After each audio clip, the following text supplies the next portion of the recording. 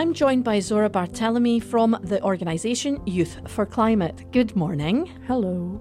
It's been a while since your last demonstration, but you've got one organised for the 24th of September. So what have you been up to since the last one? We've been pretty active, like on social media. We've also had one online demonstration during the first lockdown.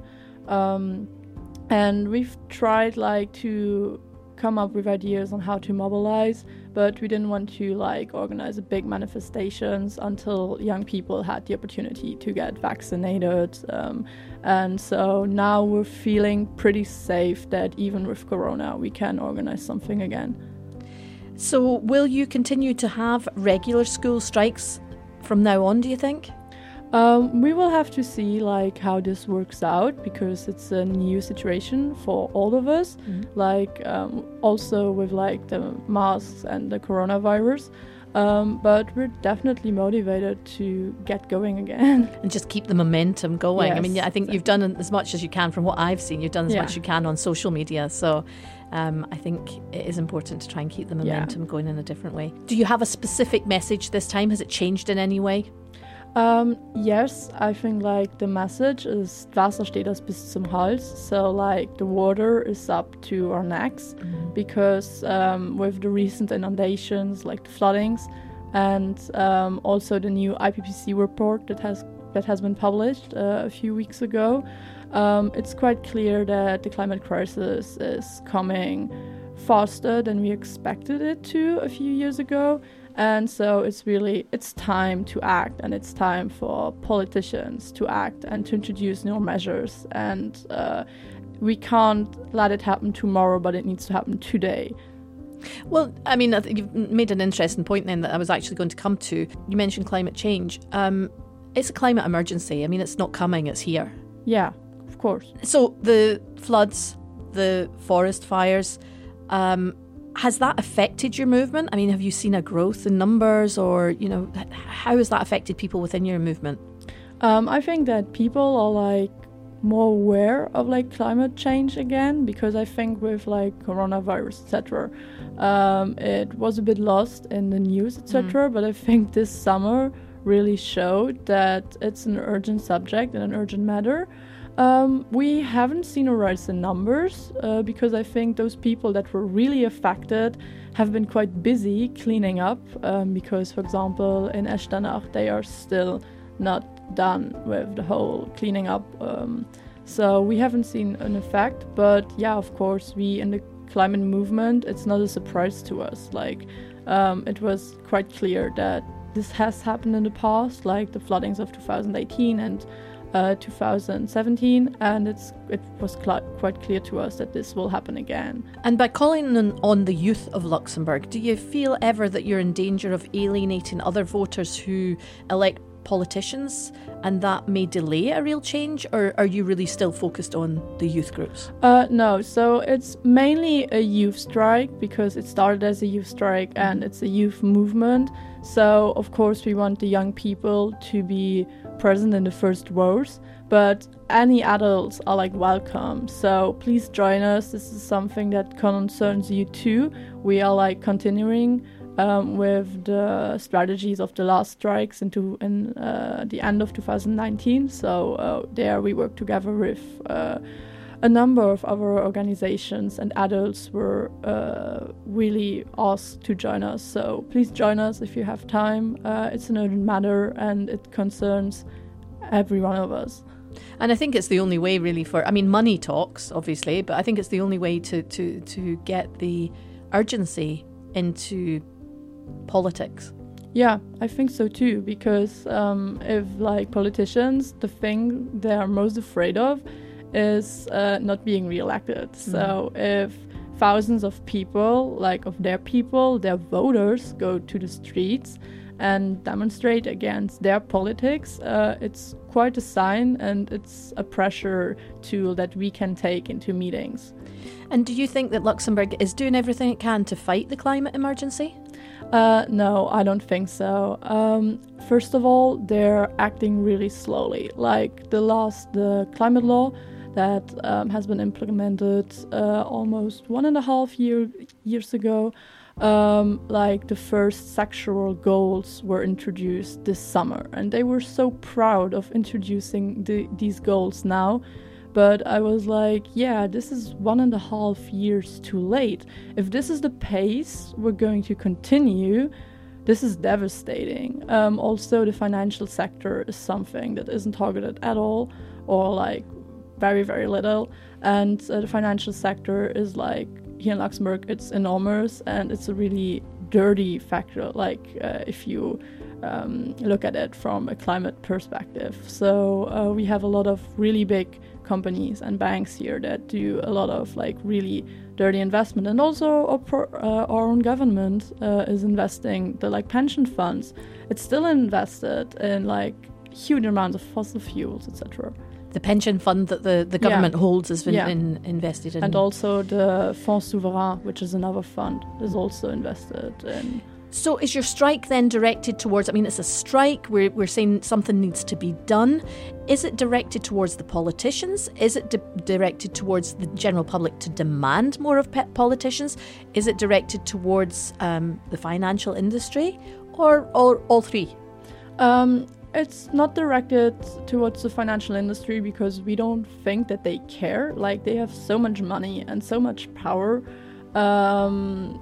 They simply don't care. I think that if they think that they cannot make money out of it, or not make as much money out of it than they can from like climate harming sources. So it's mainly directed towards the politicians, because we see that 70% of emissions are like produced by industries, so also like financial, etc.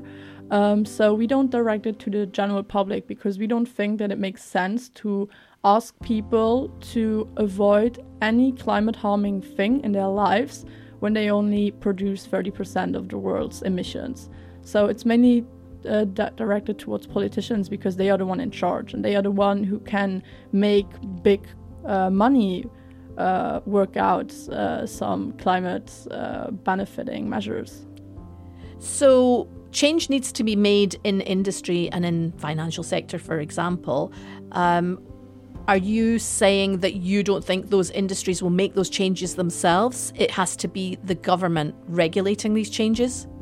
Yeah, absolutely. Like, one thing we've advocated since the beginning is system change, not climate change. We live in a very neoliberal, very, very capitalist world where profit values more than anything.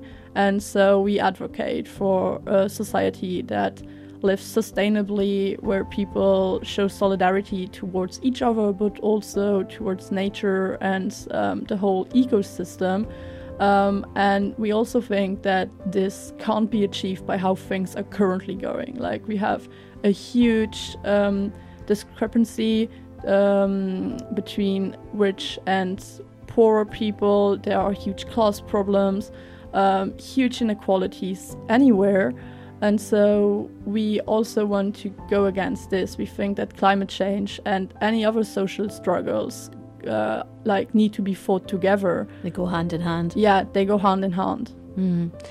Do you get frustrated by greenwashing in terms of the government, greenwashing the policies that they're putting through, or greenwashing in the financial industry, which is a big critique of...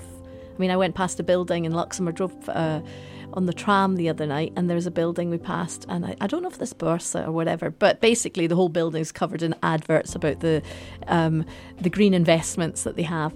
And I wondered, was it true? You know, do you get frustrated about that kind of thing, where companies are promoting this as part of their ethos, and yet if you deep dive into it, it's not really there? Yeah, of course, because you just said it. It's like a facade, like it's like something they show on the outside, and if you then look behind that, you see that it's just like a distraction, and it's really frustrating. Like in 2019, there was like the annual meeting of the Asian Infrastructure Investment Bank, which is like a bank that's hugely promoted as a green bank, a green investment bank. And if you look at it, they invest way more, or at least in 2019, they've invested way more into fossil fuels, then they invested into renewables. They weren't green at all. Like they were a bit greener than other banks, but they weren't a good bank or a climate friendly bank. The same with like so many other things. Also electric car, they are solutions that only seem to be solutions because they don't tackle the problem at its roots.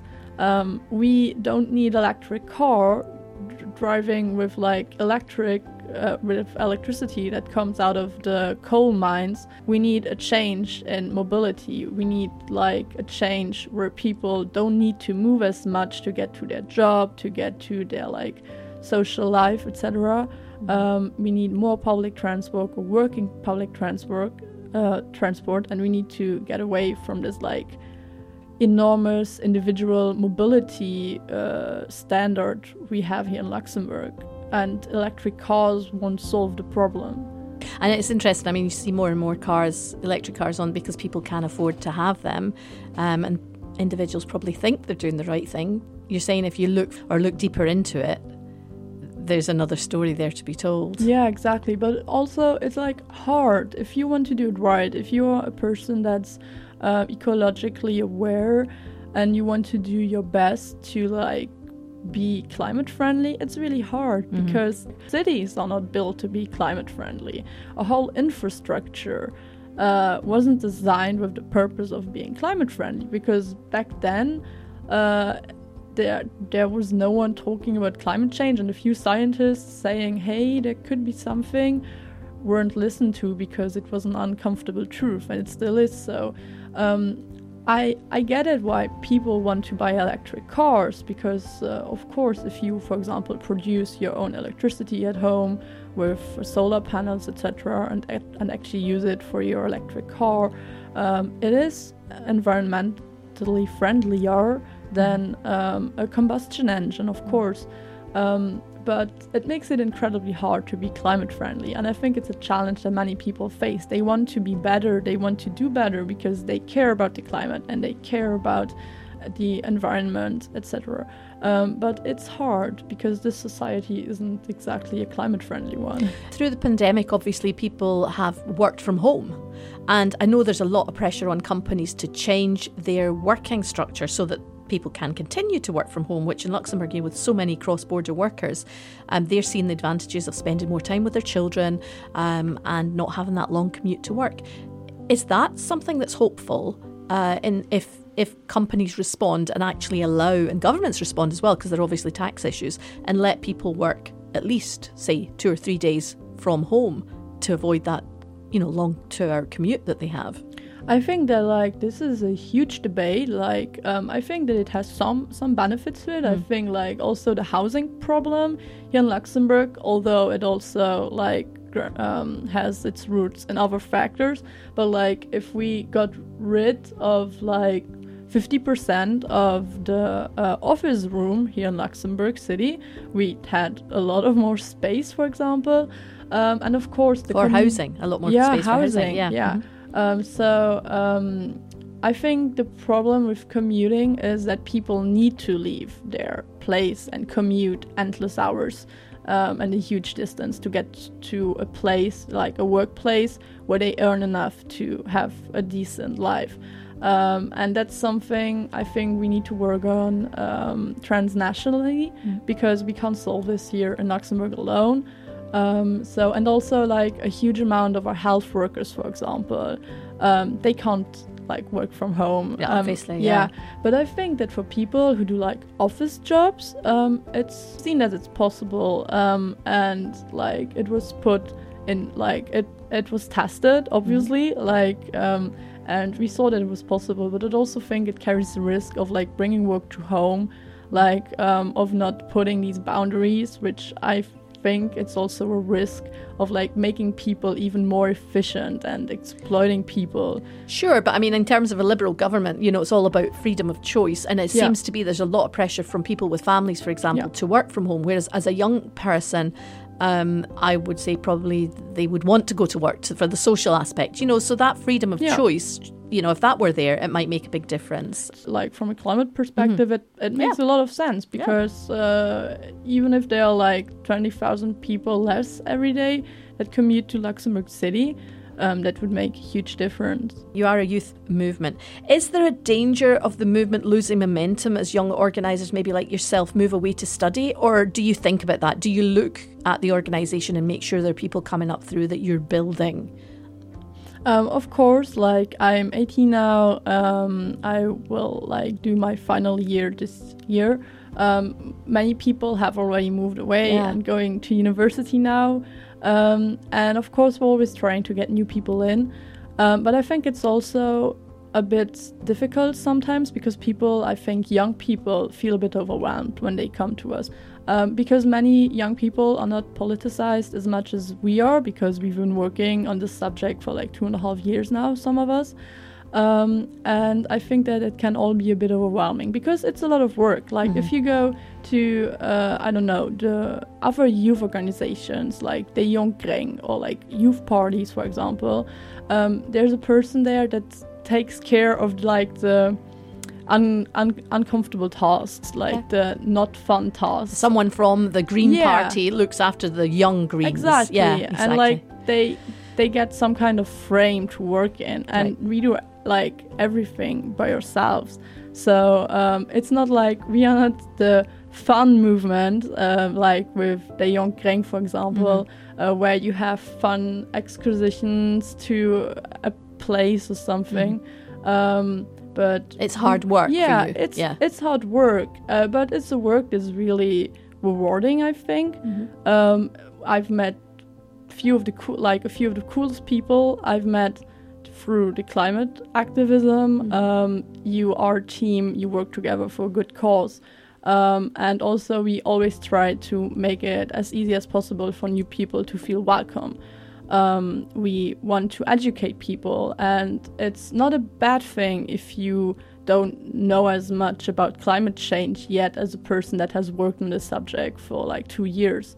So we are always happy when new people come to our meetings and start working with us, because it's cool to have people on board, and it's important because the movement needs to survive our school time. Yeah, no, I can see that. And what are your thoughts on Extinction Rebellion? At first, I was when the movement surfaced in 2019, I was a really big fan of it. I also participated in some actions here in Luxembourg. But to be honest, after Roger Hallam's comment that the Holocaust was just another ordinary fuckery, which is a quotation, it's absolutely not my opinion. I distance myself from the movement because I think it's really dangerous to minimize other things. Yeah, and to compare evil to evil. They also have a few positions to ecocide and overpopulation, the myth of overpopulation, which is also which has a racist and imperialist connotation to it. And they are really white movement, and they are not really intersectional, which is really, I don't know, it saddens me because I think that intersectionality is so important, also in the climate change movement. So yeah, they have cool actions, but they are really white, really masculine, and so they don't reflect themselves in a way I think they could be. Right, and you don't feel yourself reflected in that movement? No, not at all. Also the whole thing with going to prison, it's such a cool experience, and I'm like, no, it's not. There are people who don't have the privilege to let themselves be arrested. Also, so they have a really weird action consensus at Extinction Rebellion, which I can't identify with anymore. At the beginning, I was really amused by it and I found it cool, but the more politicized I got, the more I learned that Extinction Rebellion wasn't the right thing for me. For you, yeah. I think that's really interesting what you're saying about having to feel comfortable within a movement on an individual level. Let's think again on an individual level. What do you feel that individuals can do to make a difference? I think they need to get educated. If they have the privilege to do so, they need to educate themselves on climate, talk to other people, convince them to come to climate strikes, become active. We are a youth movement, so we don't welcome 50 plus or so, but there are also adult movements here in Luxembourg that fight against climate change. Come to climate strikes. So regardless of age, people, if you're my age, you can still come. Exactly. On the 24th, right? 24th September, 10 o'clock. And where are we meeting? That will be published because we have a route, but it's not been approved by the city yet. Right, so. okay. So that's still to be announced. So the 24th of September, 10 o'clock, the actual meeting points to be announced. So how can people either follow you or find the information or get in touch? We are on Instagram and Facebook. Just search for Youth for Climate. Youth for Climate, okay. Yes, on Youth for Climate Luxembourg. Right. If you want to be more precise. Mm-hmm. We also have a website. It's youthforclimate.lu. There you can find information. We have a countdown to the next strike, and things will also be published there. Right. I'm sure everybody will do that and will look out for the information in terms of the actual meeting point, but you can let me know and I will do it on air closer to the time as well. Thank you very much. So thank you so much for joining us. It's been an inspiration and I hope you'll be back again soon. Thank you very much. Or maybe what would be even better if you didn't need to come back, but I think that's maybe too hopeful. So yeah, probably. We'll have you back anytime that you've got anything to tell us, any initiatives that you have. We're happy to have you on air. Thank you very much. Have a nice day. day. Take care. Bye. Bye.